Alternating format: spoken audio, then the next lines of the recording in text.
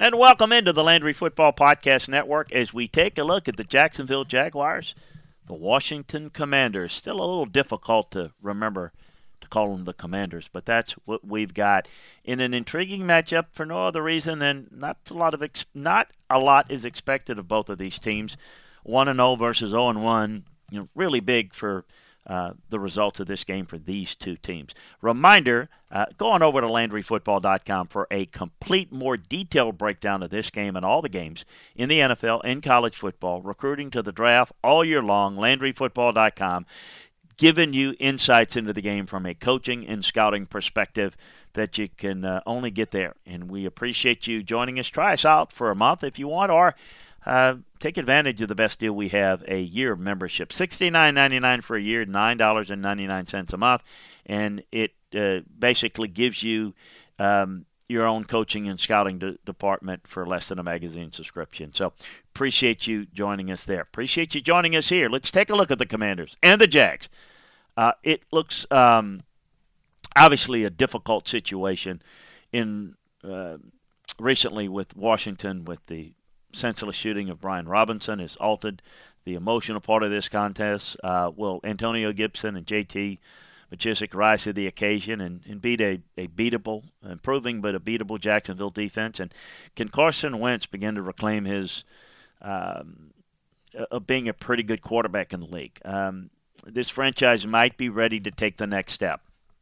Washington, that is. We'll see. I think they're the better team here, roster-wise. More on that in a second. Travis Etienne is one of the biggest X factors. A foot injury sidelined him all of last year with the Jags. He enters this season as potential top 15 running back, particularly if James Robinson eventually plays no more than a secondary role for them. Christian Kirk can give the offense a go-to number one receiver that they lacked last year.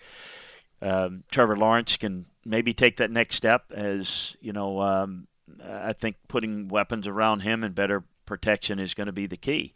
It was a tough stretch last year with Urban Meyer. Making that change certainly was something that they needed to do.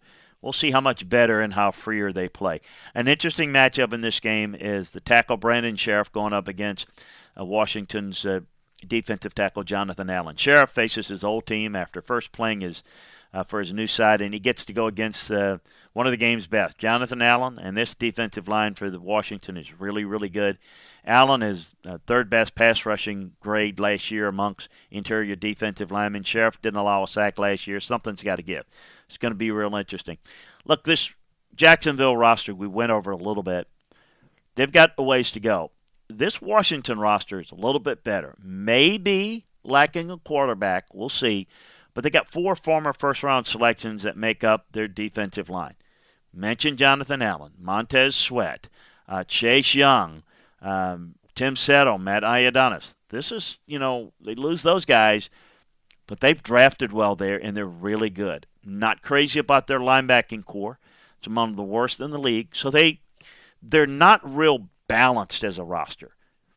But if you're going to be strong, being strong at the quarterback, being strong at the quarterback position is really big, but being strong on the defensive line is really a good way to start. They got a ways to go. So overall, you look at the overall number of quality players, their roster ranks a little bit higher. You look at the balance, maybe a little bit lower. Is it good enough to win this game?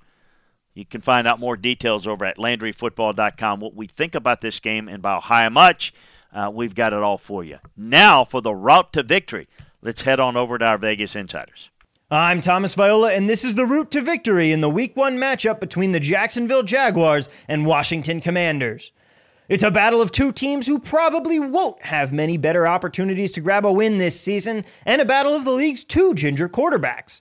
A 2.5-point line for Washington makes perfect sense in this game because on a neutral field, this game should be a pick'em. It's a case of ceiling versus floor in this battle for me. Carson Wentz at quarterback now for Washington is capable of providing a relatively stable floor for this team. You know that Terry McLaurin is going to receive consistent targets in this offense, and frankly, not all of the Colts' problems were brought on by Wentz alone last season. He's capable of conducting an NFL law offense at the very least a mediocre level, and mediocre is probably enough to get the job done versus the Jaguars here. The defense, however, is worrying. They woefully underperformed last season as they were billed as a top 5 unit, finishing the season ranked 25th. This line has moved in favor of Jacksonville after it opened at Washington -4, now shifting all the way down to 2.5. Doug Peterson isn't exactly a stranger to head coaching roles, and on the Jacksonville side, I'm less worried about him having new coach growing pains. Instead, I'm enticed by the upside that this Jacksonville team has to offer. They broke the bank for Christian Kirk, which was a questionable signing to say the least, and Marvin Jones might not have much left in the tank at receiver, but Travis Etienne and James Robinson present a very dangerous 1-2 punch out of the backfield, and Trevor Lawrence was hailed as the next coming of Peyton Manning when he arrived in the league last season. Free of the Urban Meyer yoke, I will take Jacksonville to cover the spread on the road in this matchup. That is the route to victory. For more routes, check out the Sports Betting Stack wherever you listen to podcasts.